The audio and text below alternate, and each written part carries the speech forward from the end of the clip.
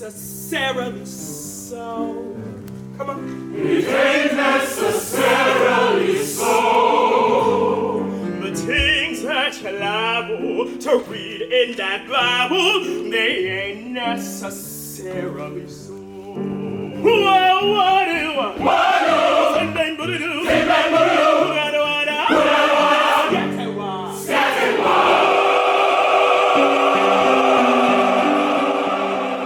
Okay, Freddie, let's go. Let's go, Freddie Ballantine. My goodness. Welcome to Hook, Push, and Pray. I'm your host, Nicholas Brownlee, and this is an Opera Shop Talking podcast. And that is my very good buddy, Freddie. I know him as Freddie. Others may know him as Frederick. Ooh, so official. Ballantine, ripping apart Sporting Life, which just opened, of course, Porgy and Bess, to immense critical acclaim, and I know that because I'm just sitting here with tabs open reading all the reviews of it from the opening night. What a spectacle. What an incredible thing. So just thrilled to see that show come to life on the Met stage, and for the Met to put that on opening night and to make it such a big event. For me as an opera singer, I'm like, this is it. Like, this is the game. This is what we got to be doing. So how exciting for Freddie, who is just an amazing guy and a great friend. So I'm thrilled for you, Freddie. You sound great. And yeah, everyone who was there was just like, you know, it's one of those things where like Porgy and Bess at the Met took over the internet in the opera world for a weekend. Like, that's how this happened. Like, that's how we do this. That's how I think that's how we, you know, tick the meter forward. That's how we move life in a different direction. Or move opera in a different direction. Lord, I don't even want to begin with life. If we can't fix opera, what are we going to do about life? But so it's so funny to see Freddie, who, by the way, didn't wear a shirt under his suit to opening night in classic Freddie form. It's so crazy to see Freddie, you're the best. And it's so he's like growing into himself, and he's becoming this real star who we always knew he would be. And it's so interesting because when I first met Freddie, he was a baritone, and he sang Tanzlied, and this was in 2012, right? 2011. Holy cow! When he sang Tanzlied, and we were all like, "Yeah, that's the greatest Tanzlied we've ever heard," like by a tenor. And then he came to Rice, and he switched, and I was there during that whole transition. It was wild, and you know, Freddie's getting a lot of love right now. He's in the New Yorker. He's on the front page. He's feeling himself. So, Freddie, this is my attempt to bring you back down to earth. We all went to grad school together, and Freddie is. If you want Freddie to be somewhere at 1 o'clock, you should tell him to be there at 11:30. Like, Freddie's on Freddie time, and I love that about him. But in grad school, we would be all at his apartment. He and Calvin's apartment. He and Calvin were roommates. And shout out to Calvin, man. How are you? So we were all roommates, or they were roommates, and we'd go over to his apartment, and we'd all be pre-gaming, you know, like grad school vibes, you know what I mean? And we'd be having this great time. And it would be like 11:30. Like, it's time to, like, exit. If we're going out tonight, we're going out. Otherwise, like, put on Netflix and pour shots. You know what I mean? You know that weird moment where you're like, we're either going out or I'm putting shorts on and we're staying in. And we would be like, okay, it's time to go. And Freddie would go, okay, let me hop in the shower. Not like, let me put my shoes on. Not like, let me go change shirts. He's like, let me begin my process of getting ready to get out of the house. So I have distinct memories of us leaving with Freddie, like running to catch the car while he was putting his clothes still on. Oh my God. Oh, grad school was hard and miserable, but Freddie made it better. And I appreciate that, Freddie. You're the best. So I'm so excited to be back. So thrilling to be back. It has been months since an episode, and there's a lot of reasons for that. There's a lot of different things that go into that. For one, I've just been on the road. Like, it's as I'm talking to you right now, as I'm recording this, it's September 24th. I haven't been home since June 12th. Same suitcase. I'm running out of clothes. Forgot that Labor Day was going to pass, and all white is off limits now. So I don't know what I'm going to do. So it's been really gnarly, dude. Like, again, it's the best. Being on the road is the best, but boy, it is the worst sometimes. So I've just been sort of coping with that, learning with that. We were at Bard this summer, Jen and I both singing in a great production of Das Wunder der Heliana. You should go listen to that music if you don't know it, by Korn Gold.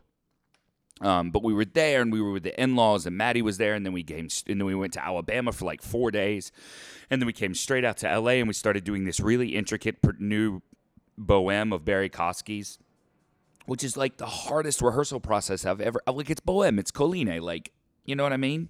You know what I mean, right? It's not Dutchman, but like we were doing like serious sessions, and it's really intense staging, and I was like sort of spinning out and spiraling out and feeling really overwhelmed, and I just needed to be home, and I overbooked myself, and you just the sort of the first thing that goes are the extracurricular things, because you're just trying to like get through it, you know what I mean? You're just trying to like learn the next thing. So we're now back on a weekly schedule because that's what I want to do, and that's what I love doing. So we have a lot of interviews already done, which makes it a lot easier on me, because then I just record the intros and get them out. So having done all that housekeeping, you might be new to us. 5 minutes in, I'm going to welcome the new viewers. Yeah, so I don't think that's like super podcast 101, but like you lean in, you know what I mean?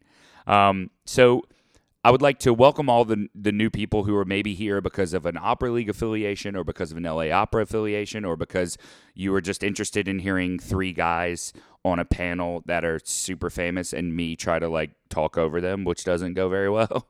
But regardless of why you're here, I would like to welcome you. This is like I said, my podcast, Hook, Push, and Pray, and I started this podcast with a lot of lofty intentions, and I want to keep them there. It started to sort of change the dynamic of opera and opera singers, and to help young singers transition from young artists to the real world, which is basically impossible. And so many people get left in the cracks, and don't realize like Germany is not just an option, it's a very real one. And how do you really do that? Because so many people will tell you to go there and just tell you to land in Bremen and figure it out. And that's just not true. So practical tips for helping singers. It has slowly morphed into more of an interview-style podcast. I have interviews with a lot of singers in the business, a lot of directors. I've interviewed for some stagehands coming up, and like how opera works in a way that even singers don't even know, like what goes on in those tech meetings when we get released, you know? And sometimes you might not want to know what's going on in those tech meetings. So that's sort of the thing. That's like what the podcast is about. Thank you for joining us. Today's episode is for me, it is a seminal. It's huge. It's a huge thing, because we were able to do a live taping of the podcast. And the way it sort of worked is a few months ago, Martin Gimenez, who's the sound guy, who's one of the sound technicians at LA Opera, but he's into all these weird projects, and he's just a really trippy, awesome dude. And he was like, dude, what if you did like a joint thing with the Opera League at LA Opera, which is affiliated with LA Opera, and what if they like to do like cool seminars, you know, they have Peter Caceres come in and speak, or whatever director's directing the show. What if you did a live taping of that podcast? And of course I was like, oh, so much would go into that, and that would never happen. And there's that weird thing where like you almost don't want it to happen, because you don't want to be vulnerable enough to say like, oh no, I'm scared of that. Like what, like if Christopher Koelsch is on the panel, like I can't keep up with him. But I'm reading, it's right here on the desk next to me. Jennifer bought me Brene Brown's book, Daring Greatly. So I'm leaning in to vulnerability. And so I said, yeah, let's do it. And next thing you know, it happened. And we had a date, and we had a crowd and everything. And so I hope you enjoy today. It's a little bit different than normal. So before I get to who the panel guests are, I definitely want to say a huge thank you to Todd Calvin at the Opera League, who was amazingly instrumental in making this happen, to Martine, who co-produced it and who ran the sound for it. We had 4 mics. We had an amazing. He just went over and beyond the Call of Duty, and I really appreciate that. And of course, the Opera League for funding it. which was incredible. We had a ton of people show up. We had young people show up, which was thrilling. Shout out to POP, Pacific Opera Project. They had a bunch of their young people came out. The Opera League came out. The Western Region people came out. Like, I was pulling from all different kinds of pulls to make this happen, and it did, and it was fantastic. So the panel, I'm not going to give you the whole podcast, right? I'm not going to give you, or the whole recording. You don't need to hear me nervously, frantically talking like really fast, and I'm like, oh, we're here today, and like doing crazy stuff because I'm a crazy person.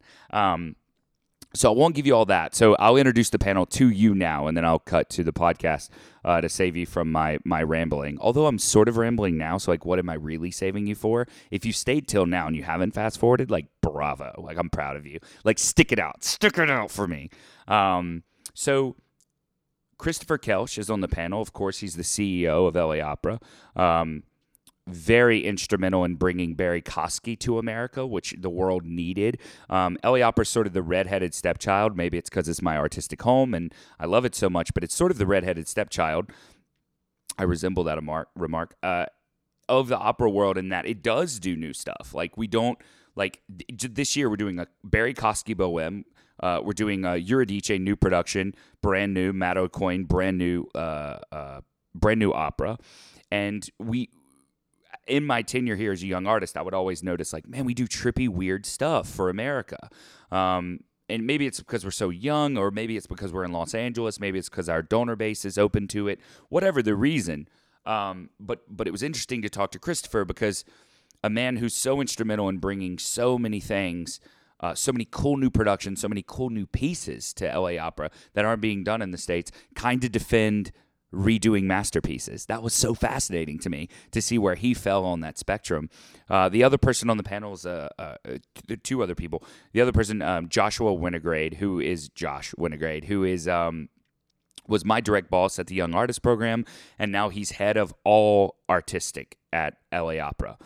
He heads their main stage stuff. He casts those shows. He decides on seasons, and then from there, he also chooses the projects that they do in their off-grand series, which is where, like, Beth Morrison projects and weird, trippy, awesome stuff comes into play.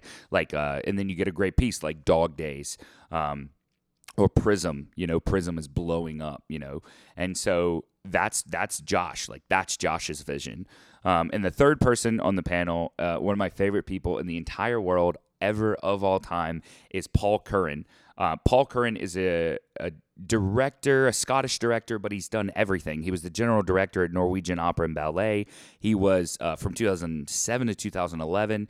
He speaks 17 and a half languages. I mean, he's every language in the world he speaks. He's extraordinary. He did the HD Donna Del Lago at the Met with Joyce Deasy, and, like, unbelievable. He's unreal. He was our acting teacher in the Young Artist Program. Can you imagine?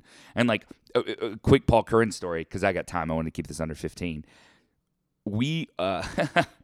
Paul came in as our acting teacher, and of course, I'm such a singer. I'm like, oh, sure, another acting teacher. Great. What's he going to tell us? Motivation? I'm just worried about this E flat. Like, what am I going to do? Am I going to turn it? Am I not? Like, screw that. And so he walked in with Act 3 of Bohème with just the Nico Castell libretto, right? And I remember rolling my eyes so hard. I mean, I'm respectful, but rolling my eyes so hard, like, what's this dude gonna tell us about Act 3 of Bohème? I know Act 3 of Bohème note for note. I know everything. I'm super joy to be around, and 20 minutes into it, every single person at the table was weeping. He was like, have you ever thought about how far she had to walk to get to that gate? And why was she walking? And you're just like, he asked the perfect, simple questions that touch the deepest soul-filled part of you. And so Paul continues that awesomeness on this podcast, and he has a lot of great things to say. So I hope you enjoy this. This is a little bit different again. The first 15 minutes are me just trying to get my footing to have the guts to interrupt Christopher Koelsch in the middle of speaking and tell him I think he's wrong. That still wasn't easy by the end of it, but I think I got more of the hang of it. We will be doing more of these panel discussions. This is one of the best nights of my opera life, off stage or on stage. I mean, it was thrilling to me to be able to sort of speak honestly and openly to three people who are directly influencing the business. That's dope AF, and that was awesome. So thank you for being here. Thank you for listening to this intro. And thank you again to the Opera League and Martine for making this happen. I hope you enjoy this God, I had so much fun. I hope you enjoy this as much as I did. Peace, love, sing well.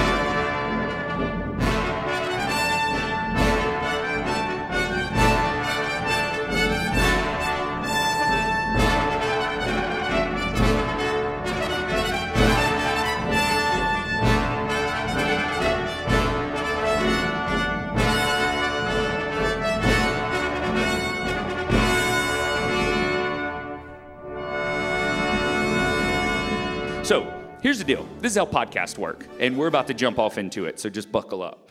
Podcast is a little bit different than your normal panel discussion. Colorful words are welcomed. If you don't feel comfortable, don't. It's totally fair game, and I would like it to be more of a discussion because that's sort of the general idea of a podcast. It's not I throw one question to one person and we all answer it. At the end of this, we'll do this for 45 minutes. It will go by screaming fast, and we'll all think, what happened? And hopefully it'll be good content. And then after that, we will do about a 10 or 15 minute Q&A where I will walk around with the mic and you get a chance, the rare opportunity to ask these three of the most important men in the opera world today, your raging, intense questions. So I look forward to that. So, hey fellas. Wow. These are all my bosses. Okay, here we go. Woo! So, I want to start by this because I think this is benevolent overlords, right? Yeah, I was going to say, I've heard you interview some really scary people. I won't say who. Right. I think we're like three pussycats compared That is true. That is true. I did interview one person who sort of ended up interviewing me, which happens. But okay. So the whole idea of this podcast, the fun title was Wanted Dead or Alive, How to Reinforce Opera's Presence in the Coming Decades Without Killing What Makes It Special. I came up with it all on my own. I tried my best. But I'm interested in just that last part first. What makes opera special? What makes opera special? Christopher has a really great way of explaining this, so I'm going to ask him to start. Yeah. I love it. I mean, the way that I think about it is it's one of the only art forms in which it's possible. It's a forum to explore the outer and inexpressible reaches of the human condition. It's an art form that requires hyperbole. And in a world in which we look to kind of tamp down those emotions, those feelings, I find it to be an incredible arena of catharsis in which you can explore the most extreme aspects of the human condition. That's what makes it special to me. And you do it live is really important to me. And you do it by attracting people who have superhuman abilities and talents. And I would say that what I love about it is I'm a huge theater fan and musical theater fan and symphony fan and ballet, but I think that what opera has over those is when it nails it so intensely that it's theater on a different level than anything else. And I think maybe that has to do with all those elements coming together, the fact that there's this overwhelming of all the senses, the visual, the aural, but for me, the stakes are the highest in opera for any other performing arts because when it gets it right, it gets it so right. I feel utterly redundant because they've just said everything I was thinking, really. Right. But I'm not sure of an opinion. I agree. It's absolutely as Wagner called it, the Gesamtkunstwerk, the altogether artistic collected work. And what Christopher said, I think, absolutely hits the nail on the head. And also what Josh was just saying about when it gets it right. Think of something as simple as the Tristan chord, the opening of Tristan. When you get to that chord, and the next note after, I think, is an A, that A, it's just in a massive theater, there's just one oboe playing an A. And somehow you feel as if your soul has been broken into. Opera can do that more than a ballet, than a symphony, than everything, because you are watching almost a 3D experience in that it is the visual picture, it is the actor, it is the music, it is the power, the enormous human power of the human voice. That's the big difference in opera, I think, is that adding all those together with the thing that all of us have, which is a voice, adds it up in a very, very particular way. But go ahead. I mean, buried in all this, I think, is the sense of real danger. I mean, there are so many tops spinning on top of so many tops, and I think the audience often senses that the whole thing could either collapse under its own weight, or that if it gets slightly out of sync, there could very well be a train wreck, which makes it a real adrenaline rush for both the people on stage, and then I think that translates to the people within the audience. I didn't know you directed operas as well, because that's exactly how it feels. Yeah. When you just don't know. You don't know if it's really going to hold together. That tension, that moment of that, I would call it ephemeral experience, an experience that can come and can certainly go. It isn't an Andrew Lloyd Webber musical that is repeated exactly the same way, exactly the same thing every night, and that is in the book. When the assistant director picks up an Andrew Lloyd Webber musical, the actor is told, you will make this emotion at this point, and you will do this, and you will do that. You can't do that in an opera, because opera singers, artists, have opinions. They have different moods. They interpret roles time and time again. And so you are always mixing a cake in a different way. And you never know, really, how it's going to happen until on that opening night, the curtain goes up. Or, as happened to me once, didn't go up. Well, I think that's obviously those are all really well spoken, amazing points. But anything that can succeed in such an extraordinary way can also fail in an equally extraordinary way. And so, as the singer part of this panel, Josh, you can attest to this as well. I'm sure Christopher and Paul could have sung if they wanted to. But it is thrilling to sort of see us all doing it. And like I tell everyone, like if you want to really know how hard it is to be an opera singer, you think about Bohème. We're doing Bohème here. And like if the singer, like forget the production, forget all the other stuff on top of it. If the singer just doesn't, 15 minutes into the show, he has to sing this high C, which is a feat of human extraordinaryism that we can't even, I mean, the tension he's putting on his throat, the athletic feat that is to sing a high C, just here in this practice room alone, forget 3,000 people in the audience, 15 minutes into the show, if that C doesn't go well, the show suffers immensely. Everyone's sort of let down a little bit. Now, so my question then becomes, innovation, right? That's what we're all talking about. We all want to innovate. We want to change. We want to move forward. We want to improve upon opera. Is this burden of having something that could fail so extraordinary what holds us back from that? I mean, I don't know. I think I'm 25 years into this, and I know from history that there were hundreds of years behind that in which people were prognosticating the end of the art form because of its unlikeliness, because of its expense, because of the dwindling audience, because of the changing demographics of the audience. There's something about the opera community that fetishizes this kind of self-flagellation. Innovation is not an end into itself. We have two responsibilities. One is that we are stewards of a tradition, and the art form only works in performance, right? So that there's these masterpieces that have to be interpreted and reinterpreted, and they should do so in a way that feels idiomatic to the time and place in which they're being interpreted. But it's essential that the canon is part of that. and we want to make sure that there are new audiences and tastes change over time. I mean, we see this just in our own lifetime, the incredible kind of attention to Baroque opera, which would have seemed like science fiction. And then suddenly all these bel canto masterworks come into place based on the fact that there's the talent to promote that stuff, and that then an audience grows for it. I get worried that the idea of innovation for innovation's sake feels to me like a dead end.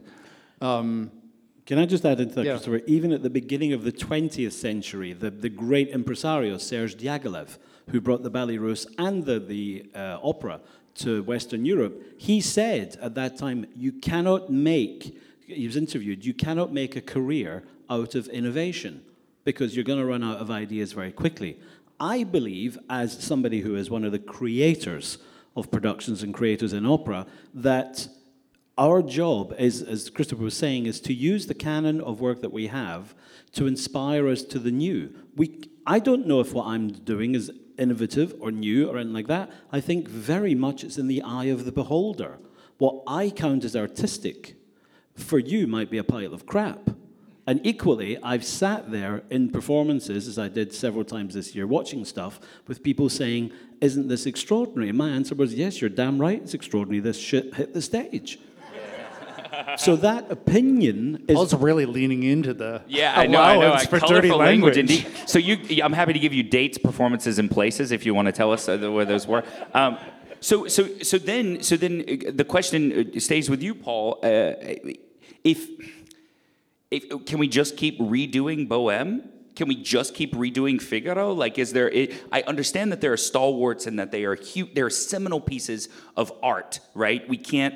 Lulu is Lulu, and it's extraordinary. But like, we need to keep making those, Yes. Right? Yeah, but let me give you an analogy. I was in Florence earlier this year at the Maggio doing The Flying Dutchman. And I went very late at night when it was practically empty to the Uffizi galleries, and I looked at a load of the paintings. So I'd always avoided the busy rooms, the Botticellis. And I went and I looked at the Botticellis, and it was towards the end of the day. Something happened that really, really struck me, and it was this. Looking at La Primavera in the light of the room that was in there, all of a sudden, when daylight came into the room, or a cloud went by, La Primavera changed. It was the same painting, seen in a different light. Then the cloud went past, and it was bright again, then another cloud, and a little more misty. The same 500-600-year-old painting I saw in 3, 4, 5 different ways in the same 30 seconds. Totally. Wow. And I would just add to that another analogy, which is, speaking of, let's say, Figaro or whatever, it's almost, for me, the same question of, even though I've heard the role of Susanna sung 9,042 times, would I still be interested if some unbelievable soprano decided to interpret it for me? 100%, I would listen to it 1,000 more times for 1,000 different singers. So I think that the same thing can be said for not just the role of the cast, but the role of the director and designers. I think that reinterpreting and the piece itself, and just the piece itself. But also the way that to Paul's metaphor, you don't want to put away the Botticelli because popular taste says that Jeff Koons is more popular. Ideally, you want to actually show that there's a lot, that there's a trajectory of development here. I think, there's plenty of anxiety in this room about Philip Glass. We've had this conversation before. Yeah. But the proximity of Monteverdi to Philip Glass illuminates both works. Part of the pleasure of putting an opera together and season together is to think about the ways in which the light on that Botticelli is changing, the way in which you're receiving the Figaro, because the cast is different, because the production is different, because it's proximity. You just heard Clemenza the season before, and now it's changing your opinion of it. Your tastes are changing, the world around it is changing. That masterpiece is not static. It's worth revisiting. That masterpiece was new once. Everything that we do, everything that we revive, was once a brand new piece that had never been heard. Imagine the scandal in Prague. The scandal when Don Giovanni premiered and a D minor chord was heard for the first time with a full orchestra. People were outraged. It was written about in the newspapers. There were drawings about it, the scandal that this caused. That was a brand new work that nobody liked at that time. Bizet's Carmen. Nobody liked it at the beginning. Bizet never saw it as a success. It was a disaster. So we have to keep, if the work is popular, if the work is liked, even if it's disliked by some people, if you have faith in it and you interpret it for your own generation. I cannot interpret Don Giovanni for the 18th century because I'm old, but I'm not that old. I don't know what it was like in the 18th century, but I know what it's like today, and I know what it was like 20 years ago and 30 years ago and even 40 years ago. So we have to take, I think it's our job, as with that Botticelli, is every time a different light hits that work, it's our job to shine the light. It just happens to be a different light with every generation. It's an extraordinary metaphor. That's what you're here for, Paul. And I'm glad, and thank you. Good night. Yes, yeah, thank you. Good night. Yeah, go have a glass of wine. Sure, everything you're saying, I absolutely. But to play devil's advocate, but also to really feel this way, this summer at Bard Festival, the Summerscape Festival, who Josh at Winograde is the new casting director for there, he was nice enough to hire me and my wife to sing there, and we did Das Wunder der Heliana, which, heard of it? Probably not. It's a Korngold piece. It's, all that people know about Korngold is Die Todesstadt, but Heliana is this incredible piece. It has this seminal, huge aria for the Heliana in the middle of the second act, which is sort of the only piece that made it into popular culture. And what was amazing that I had never experienced in my life, my short life, I had never experienced this. I had never experienced an opening night where people walked out and they were like, it's so anti-feminist, and then from across the room we heard, you didn't see it right. It's totally a feminist opera, and there was this huge argument in the hall at the opening night party, and they were like, well, what did you think about the piece? And it was this intense. I mean, people, there was alcohol was flowing at the opening night party, but people were very aggressively critiquing the piece, and the people that loved it, and the people that hated it, and they were surprised genuinely by the ending. And I thought it was just it's impossible to describe, but it was a different energy in the room after people had saw this piece that had been unearthed and who weren't familiar with it that walked in, as opposed to an opening night after Figaro or an opening night after, sorry to keep using Bohème, but yeah, but do you know what I mean? Yeah, except that, the conversations that I heard after the dress rehearsal of this Bohème and the conversations I heard after opening night of this Bohème, it would be hard, I think, to find consensus even in this room about Barry's Bohème. I don't think this is a referendum. Look, we all spent a lot of evenings in opera houses, and it can be the worst, most enervating experience you can have in your life. And yet, you've had that really wonderful, totally spiritual, transcendent experience, and you're looking for that high over and over again. It's the flip side of the same coin. The qualities that make an opera potentially great can also be the ones that can make it the most deadly experience in the opera. That isn't necessarily about the piece or even about the singers. It may just be about your mood, or it may be about the acoustics in the house, or it may be about the meal you had or the mood that you're in. Yeah. None of that for me is a referendum on the greatness of the work or the sense that a season has to be full of novelty in order to be interesting for an audience. We're a pretty rarefied group of people. 99.9% of the population has never even heard of Bohème, never mind heard Bohème. Sure. And we have a responsibility to those individuals as well. But then a whole crowd of other people have heard of Bohème through Rent. Yeah, right, which you have to deal with, right? I don't like Rent. I was asked to be the revival director 25, 30 years ago when I started my career in London by the then director of it, who, to quote him, when I went for my interview, he said, "I don't give a shit who does this." And I thought, oh, thanks. That's a real ringing endorsement. Ringing endorsement of my talents. Absolutely, baby. You better believe it. But Rent and, for example, Miss Saigon are both modern interpretations of La Bohème and of Madame Butterfly. They reach a new audience. My husband, loves Rent. He doesn't understand why I can't bear it, because I just can't bear hearing that guitar thing happening time and time again. But I will say, despite my like or dislike of it, I love and respect the fact that it's taken La Boheme forward into another generation, another crowd of people that will like it. I was previously the artistic director of the Norwegian National Opera. I forgot to mention that in your bio. You did. He was. Yeah. 2007 You will never to be 2011? forgiven. Never be forgiven for I know. that. Disgrace. You were general director. How did I You forget didn't that? mention I was a dancer either, but that was maybe wise. Well, It's very wise. Yeah, many years and many, many pounds ago, I was a dancer. At the Norwegian Opera, we had a similar problem as you guys have here. Where the hell do we get new audiences? How do we get people into this theatre? And I met a group very much like you guys here, who were our opera guild, and one of them said to me, what are you going to do? And I said, I need to be honest with you. I need your help. Because it's real simple. You and me, we're all dying. We're not going to be here in 30, 40 years. So who is? Who are we passing it on to? And how do we do that? The idea of, is it relevant? Who gives a shit if it's relevant? La Boheme's relevant to everybody. Great, big deal.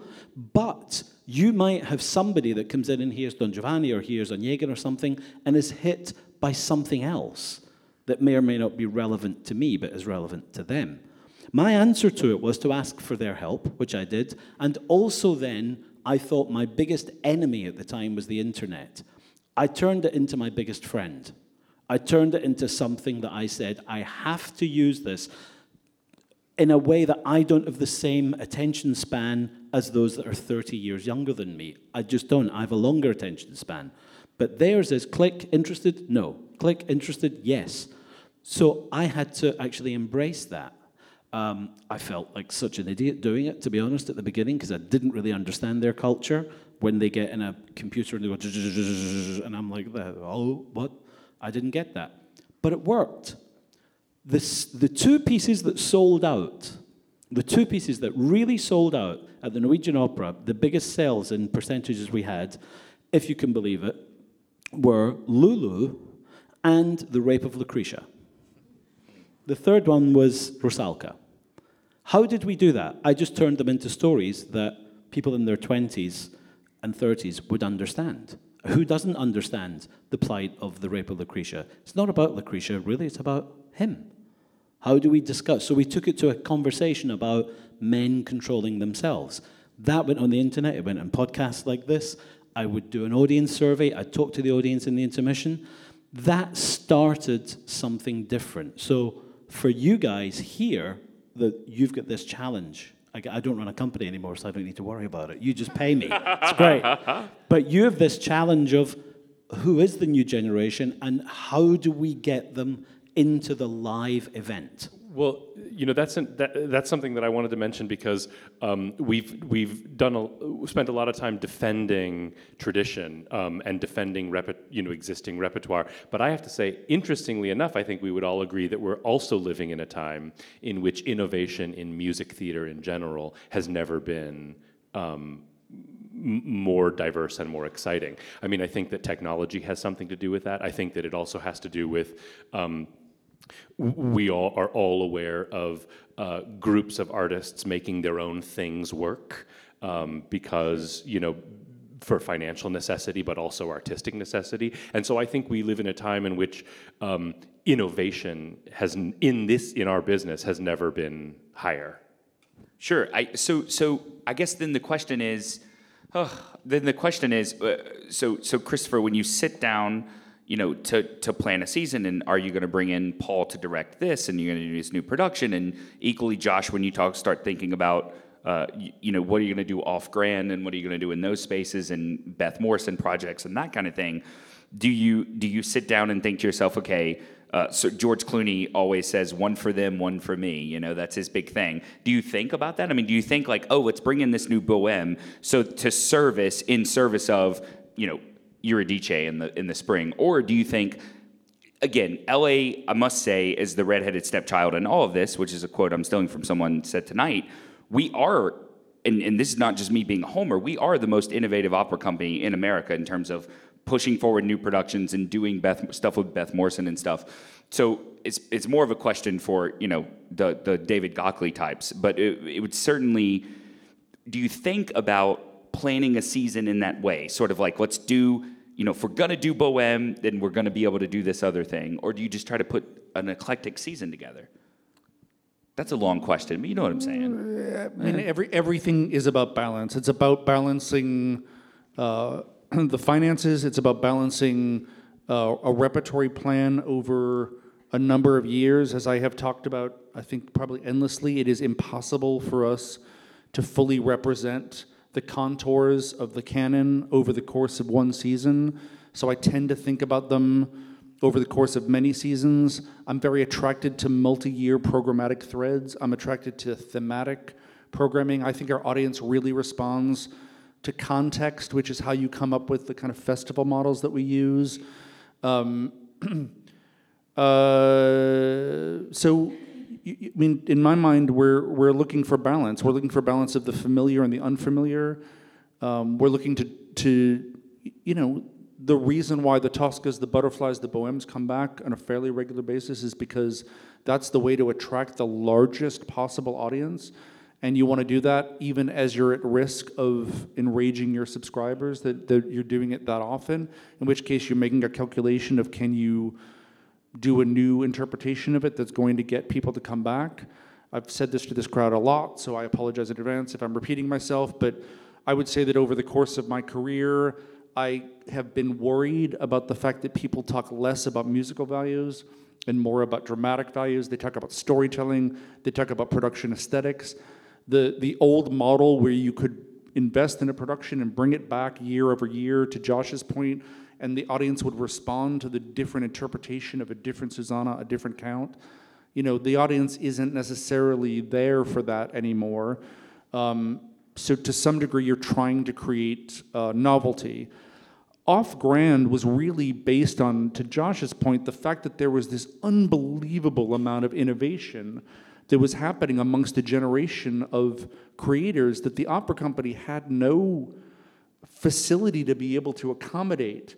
You commission something for the main stage, and this is a $4 or $5 million endeavor, and no one will have heard of the piece, and no one will have heard of the composer, and people will vote with their wallets, and it may be a noble failure, but it would be a failure. We played at half-empty houses.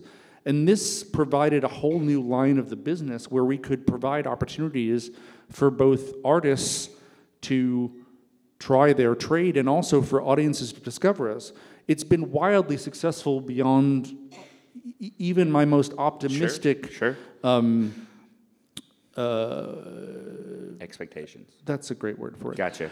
And you gave Christopher Koelsch a word. Oh, that's on tape, baby. Received a round of applause, I think, really. But I should also say, I'll say sort of defensively. Sure. The LA Opera audience, and this is bizarre, but it's true. The LA Opera audience for the main stage is demographically not what you think it is. Yeah. It is economically, racially more diverse than any of the other campus assets, and that includes Center Theater Group, which is unusual given what that repertory is. And the median age at the LA Opera is younger than the rest of the entities on the campus. We are invested in making sure, because again, I think a lot about opera is about a chain of stewardship. Mm-hmm. I think a lot about how we're making sure that the people that are sitting in the chairs after us have an opera company to run. But I also think that a little bit like the innovation question, the wringing of the hands about the graying of the audience is a kind of fetish that we have. A graying audience is a renewable resource.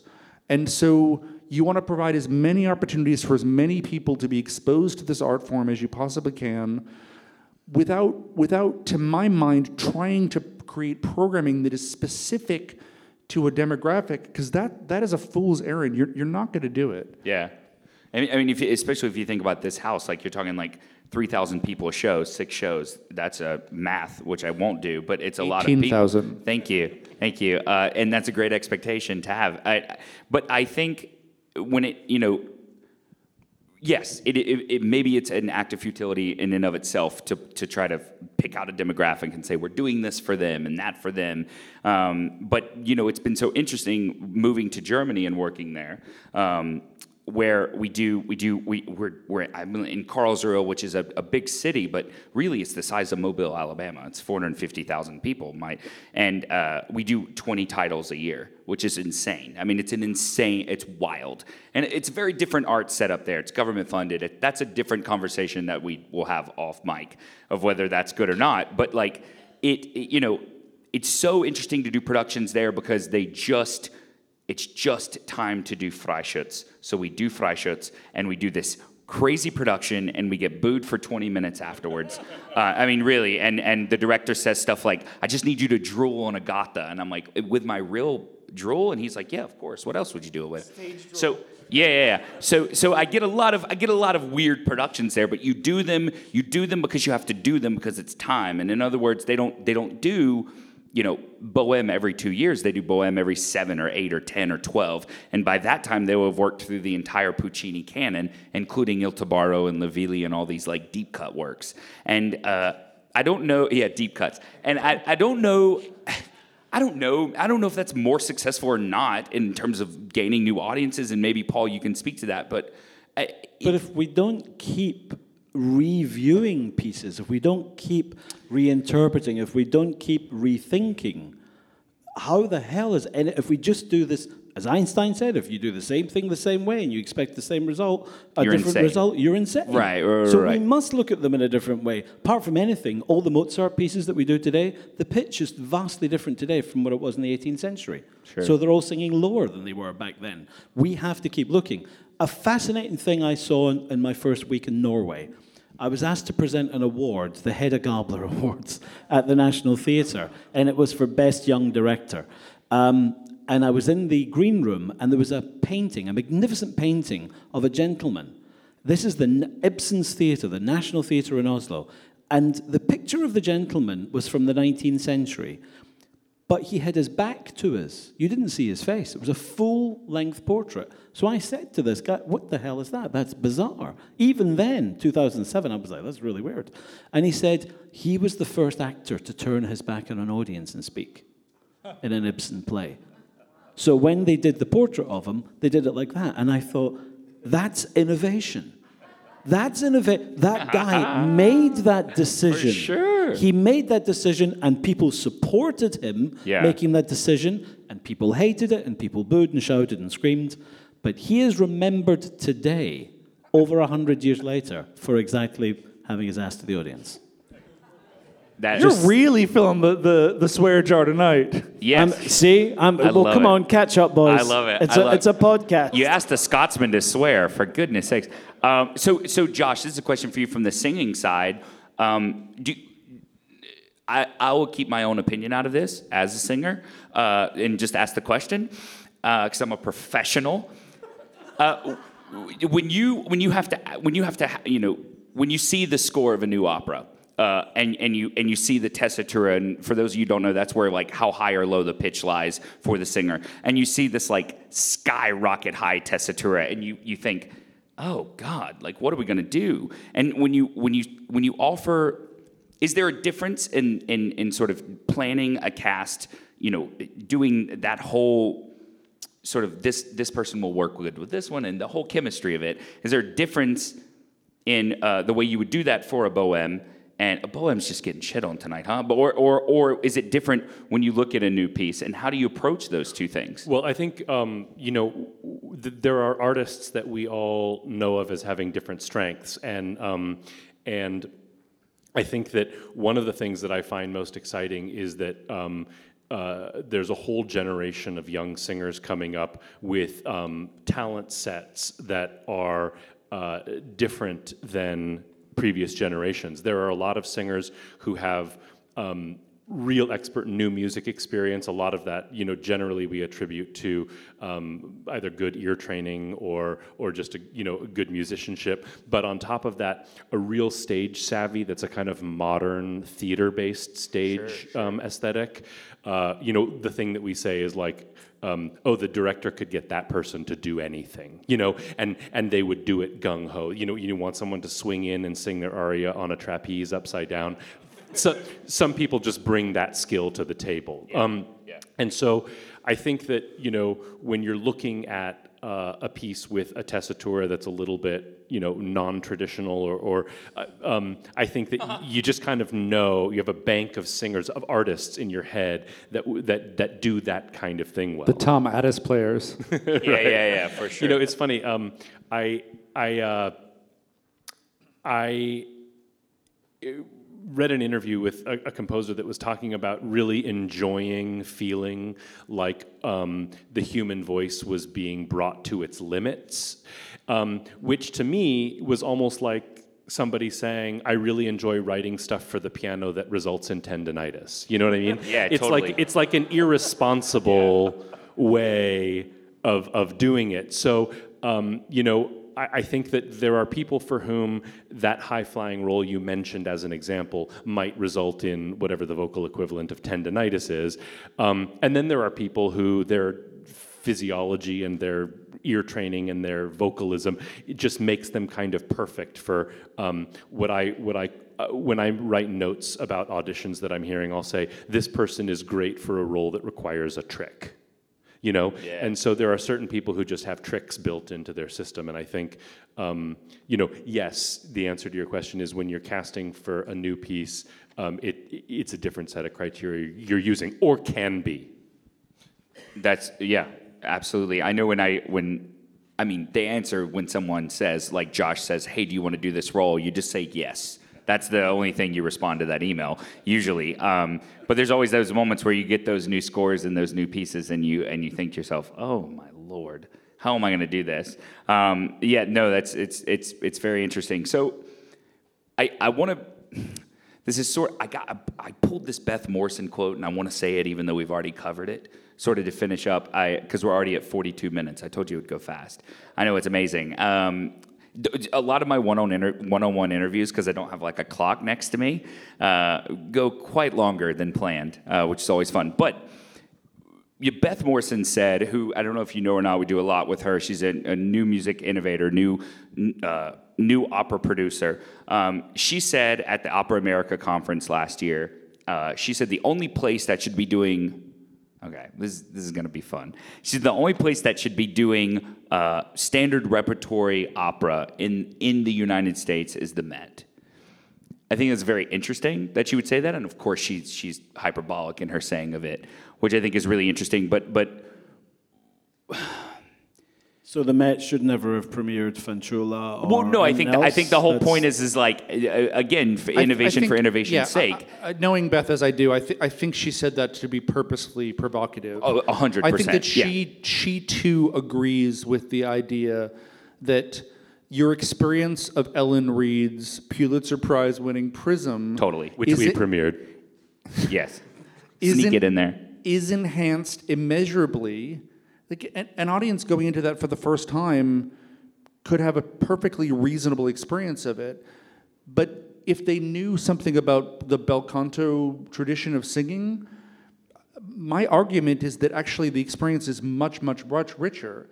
So when you find the Venn diagram of the people who know bel canto singing and they know club music, and there's a couple of people in the room for whom that's true. That Venn diagram is a very small crossover, is it not? I'm just saying that... Our sound guy, Martin, might be the only one in the center It's not of true. that. There's a few people in the room for whom that's true. And their experience was deeply enhanced by that set of knowledge. Now, you didn't need it to have a great experience of that opera, but it helped. It is the dialogue between the generations, between composers, the influences that you hear. That's part of the huge pleasure of any aesthetic experience. That's the huge pleasure of going to a comprehensive museum. That's the huge pleasure of eating food, of drinking wine, of understanding how this piece fits into the trajectory of human exploration of the condition in extremis over time through generations. So I know why I can assume why she said that in that context. I don't actually genuinely believe that she believes that. I think she said it for the same reason that I said it here tonight, which was to be provocative and stir on a conversation. But I think, listen, I don't. Do I want to say this company is committed to doing a contemporary masterwork on the main stage in every season. Sometimes that works out for the audience. Can you sometimes define it doesn't. contemporary? Like, what does that mean for you? 1950, 1920? No, that would be modern. But I mean, Okay. I'm trying to think. Since we've done it, we've done. Trying to think if I've cheated yet. I don't think I have. Have I cheated? I don't think I've cheated. Yeah. I mean, 1970 and forward. Okay. And that really is about, you know, this conversation's got a sort of weird way, but we have a responsibility to the canon from Monteverdi onward, and onward includes we have a responsibility to making sure that pieces that were not canonical 20 years ago could be considered canonical now. I mean, the whole project of the Philip Glass trilogy was about making a case that piece could be reasonably considered, or those three pieces could be considered to be canonical going forward. But do you feel like don't you feel like you're doing the piece, the new piece in question? I don't know. Like if I'm a new music composer, if you allow me to speculate, if I'm a new music composer and in my same season, like Matt O'Coin this season, his new piece, which is going to be brilliant, it's going to be wonderful, it's going to be a great production.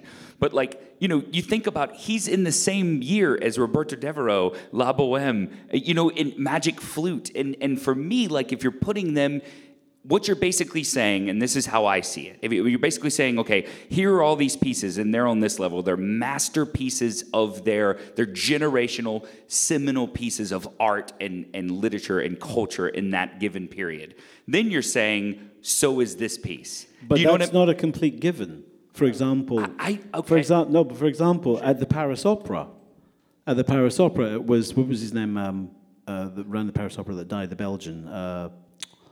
Mortier said of Puccini that Puccini was a third-rate composer and would never be performed in Paris. Was barred from the Paris Opera. So here's a man in the 20th century saying that Puccini's crap. And many people at Puccini's time might have thought Puccini was crap.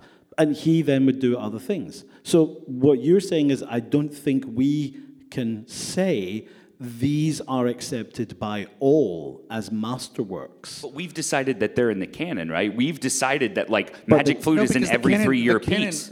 The canon comes and goes. The canon comes and goes. I'm actually not sure what fight we're having here. Yeah, me neither, but it's fun. It's fun, isn't it? Yeah. Who decides the canon then? That's the great final question. Like, why Bohème instead of I why decide Bohème instead the of canon. Yeah, right. Wrong question, Yeah. Nicholas. But why? You know what I mean? Like, why flute, not Clemenza? I mean, watch them both together and you'll know immediately. But like, why? Rude. Well, why Manon Lescaut? Why Bohème and not Manon Lescaut? Why Bohème and not Laville? Why? You know? Because it's our job to provoke the conversation. It's our job to come up with a brave idea that says, I'm going to do this piece and do it this way. And the risk is you might like it or you might loathe it. But why can't that Keep piece in be mind, Manon? Why can't that piece be Manon Lescaut instead of Bohème? Easily. But you might need to go to another theatre, but you can't. You only have a limited. There's only 365 days in a year. Sure. I mean, there's only so much time and money. There's some foundational anxiety that you're expressing here that I'm not quite sure. I'm not quite sure either. Okay.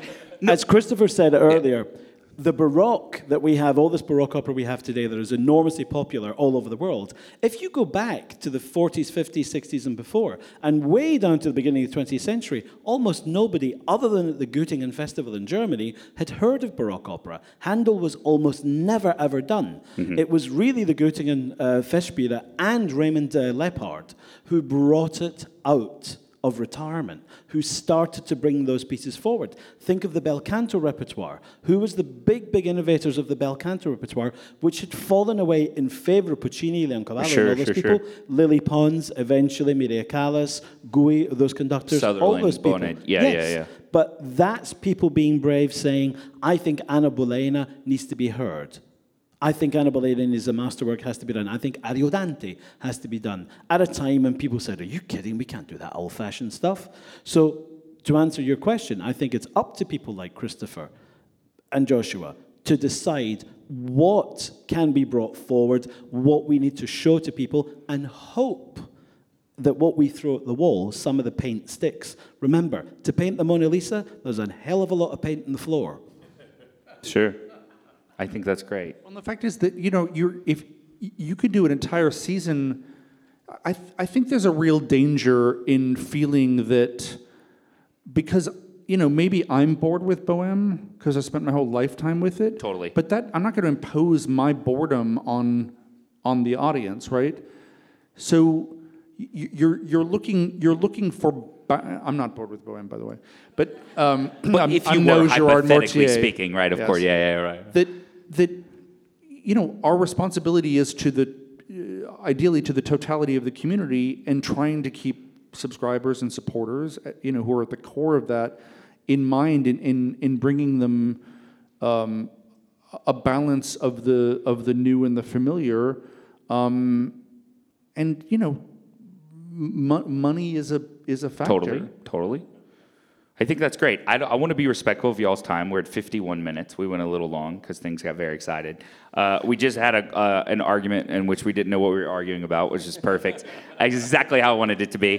So now I am gonna walk around and you get the mic. So just if you have any questions for these three guys who are three of the most important people in opera, it would be great. So we'll just do like a quick 10-minute Q&A. So I'll come around. I saw your hand first. I'll come right back to you.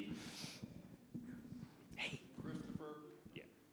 Leoncavallo's La Bohème can be done here. It's a wonderful, wonderful opera. It really is. When I do a lecture, I do it on both because it's worth doing. You just need a Rodolfo who's a baritone. That's really what you need. I often, this is coming up, there's a Santa Fe opera has commissioned an opera of the play M. Butterfly. And I think about this, and I think about this in relationship to the Leoncavallo Bohème is the confusion in the marketplace and how much the marketing department would want to murder you if you programmed a different Bohème, how you would do that. But yes, I admire the work. Yes. You just got to find a really small font and put Leoncavallo at the bottom left hand. I got it. It's that easy. Yeah. Hi, my name is Ra'ed, and I'm a fellow bass. Roll Tide. Great job in Bohème, by the way. You're amazing. Did you hear that? He said it was amazing. Christopher, Josh, you hear that? I just bought tickets to watch... Vote of one. I just bought tickets to watch Christina Aguilera in Vegas, her new residency. And I have 5 20-year-olds coming with me. And then I think to myself, why didn't you come with me to Bohème last Saturday? I mean, it's the same thing. And sometimes I don't know, this might be a blasphemy to talk about, we can curse, but we cannot say use microphones. I guess that's the word that you can't use here. But the experience of something like that is way louder than the experience of opera. And many of my friends who just don't know anything about opera, they're always telling me that the opera experience is quieter. But I'm like, I swear they're singing way louder than Christina Aguilera is, I promise you. So my question is, I know opera singers use microphones in larger venues, parks, and also on the Met HD when they go and watch that, it's a louder experience by decibel. And would LA Opera ever think, or I don't know what it would be like to have one night of just fully. You mean like a rock concert? I can answer, even though this question wasn't to me. I can tell you that it's an absolutely fair question. I think that there are a lot of new operas being written that involve sound manipulation, and you can talk to Martin, my sound guy. He'll tell you all about it. He designs a lot of those shows where they literally use effects pedals through voice in real time to tell stories. I mean, it's very interesting and very cool. The thing that we are so, as opera singers, the thing that we are so afraid of is that is what makes what we do particularly special, is that we sing unamplified over an orchestra into a huge space like the Dorothy Chandler for 3,300 people. And that in and of itself, if you know how difficult that can be, if you go stand on the Dorothy Chandler and you look at it and you're like, holy cow, that is why that is such a cool athletic feat. And so I think that's why a lot of opera singers, we train our whole life for that level of projection. And instead of thinking, I would encourage you, instead of thinking about it sort of like rock shows are loud and awesome, and opera singers, are singing unamplified and maybe not in some cases. I would encourage you to think about it as two totally different spectrums, right? And what Christina Aguilera does is she is incredible. She's an incredible artist, and she does these unbelievable runs, and she's a great artist. She does a different thing than we do completely. And so I would encourage your friends, I think that this is where an education curve comes into play.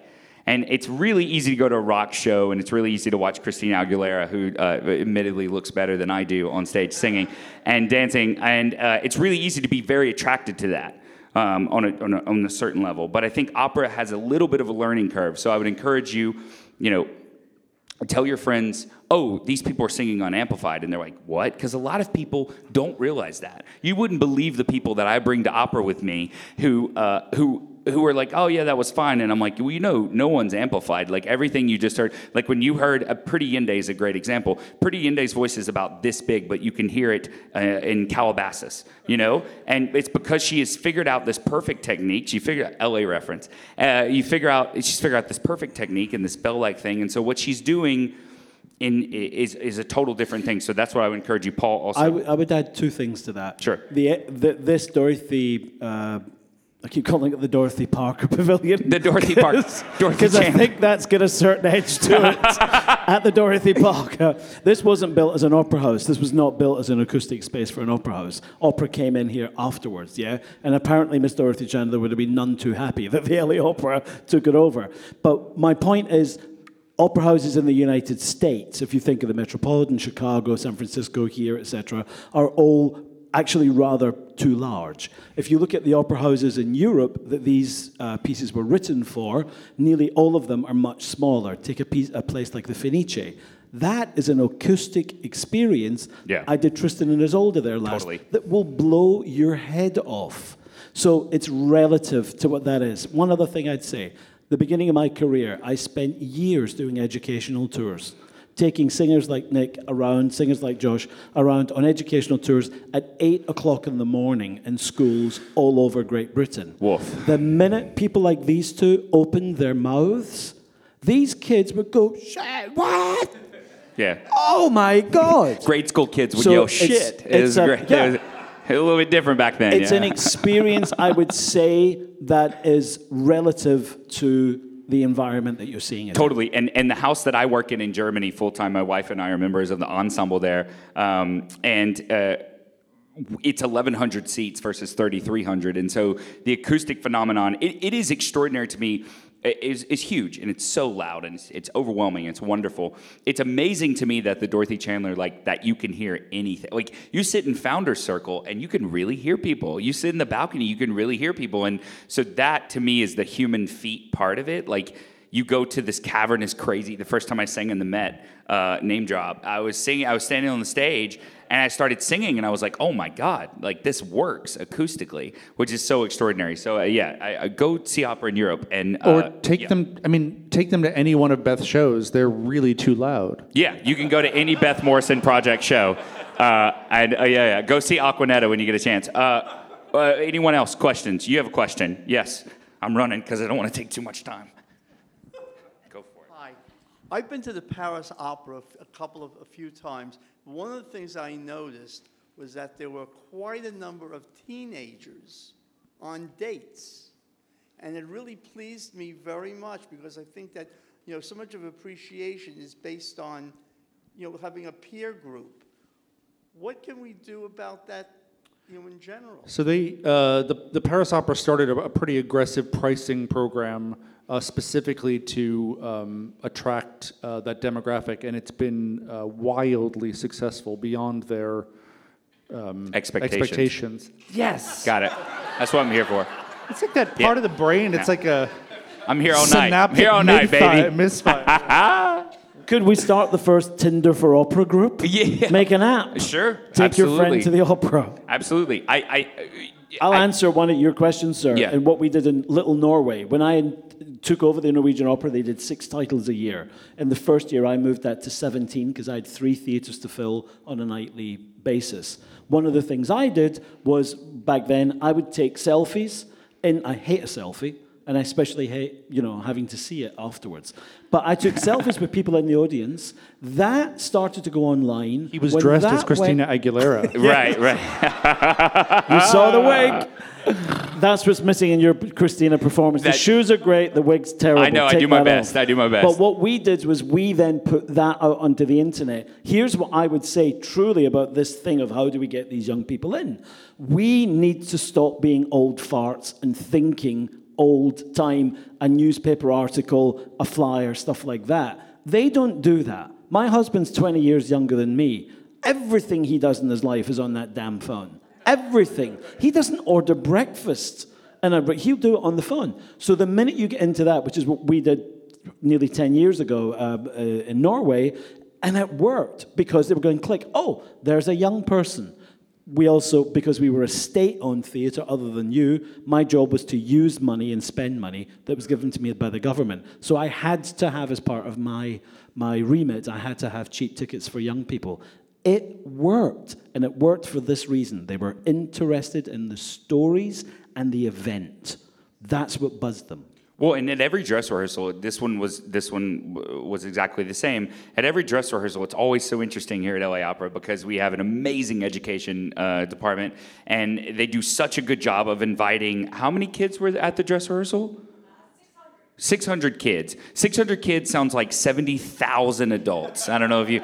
I mean, when you bow, you feel like a rock star. And so that's what a lot of American companies do is you invite them to the dress rehearsal. In Germany, we invite young kids to see actual rehearsals, like working rehearsals, which, depending on who the tyrannical director might be or not, it can be good and bad. Because recently there was a blow up in the rehearsal and there was 215 teenagers sitting in the balcony for the whole thing. But I guarantee you they loved it. Drama's fun.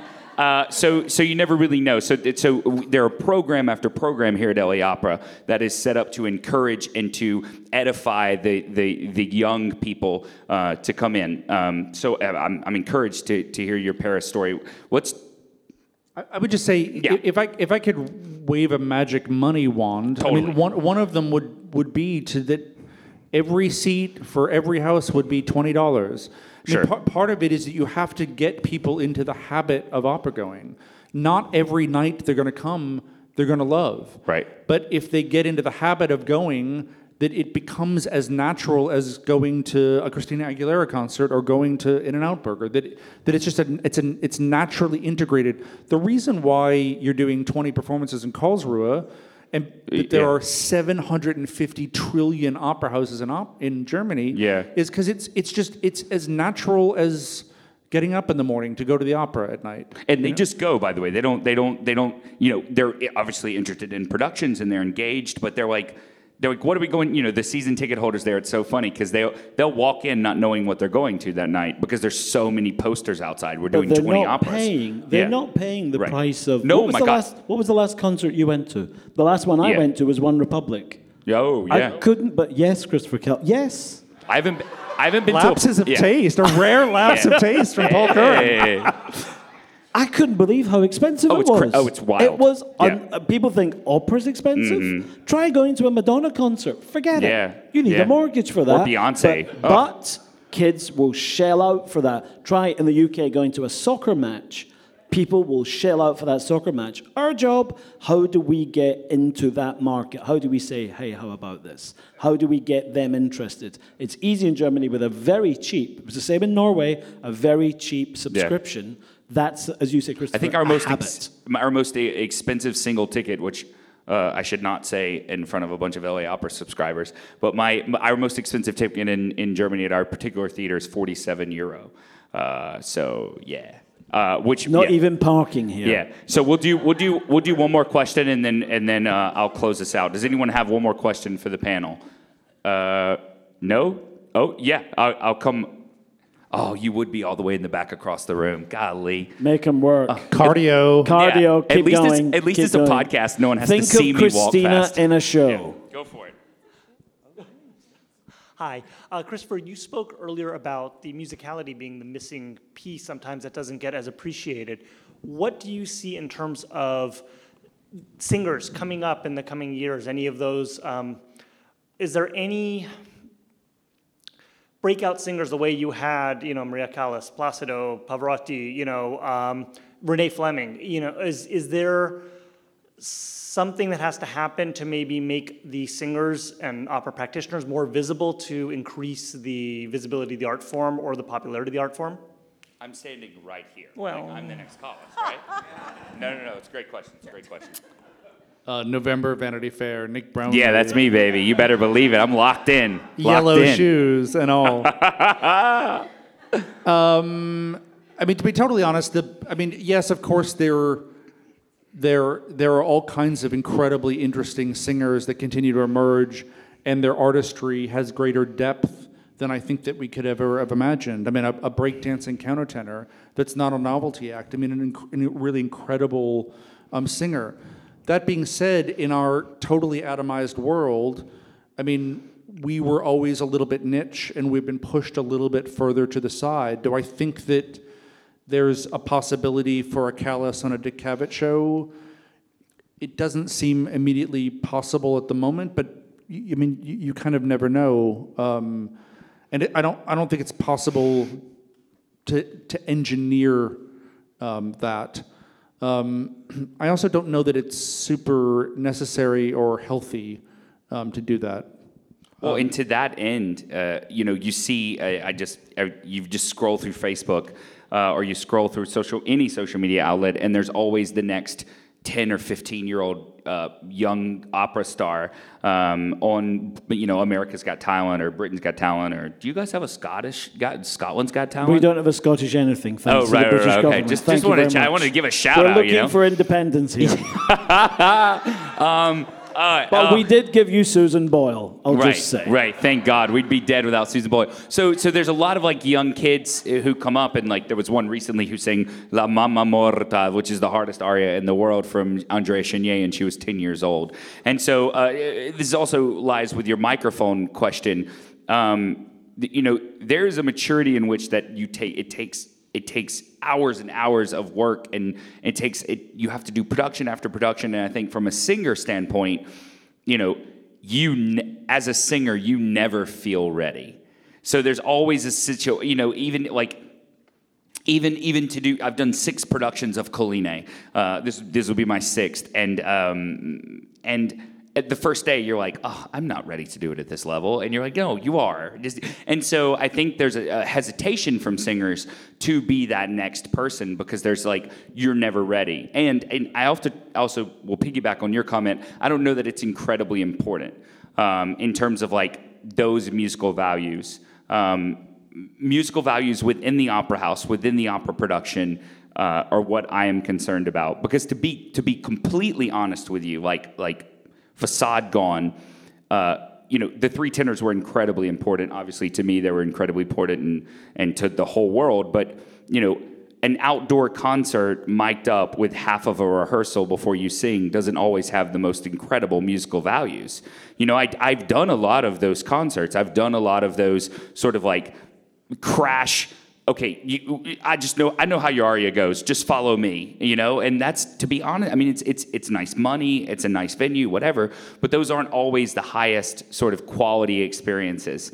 So I would much rather a super well-rehearsed Tosca with Saja Radnowski that has been meticulously rehearsed for 6 weeks than I would rather hear Saja Radnowski do the Saja Radnowski show in an outdoor theater with a mic on her, a Britney mic. Is what I call it. So, or a Christina mic, as it were. So, great. I guess we'll finish up with that.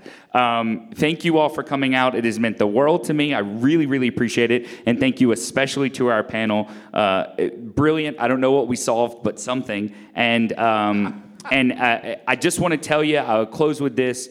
I think opera is the coolest thing on the planet. I have loved it since I first fell in love with it, and I'll love it for the rest of my life. It doesn't always love me back, but that's okay. And you love it too, and that gets me super jacked, and that gets me super excited. And so that's it. Have a great one, and thank you to everyone that came out tonight. Enjoy it.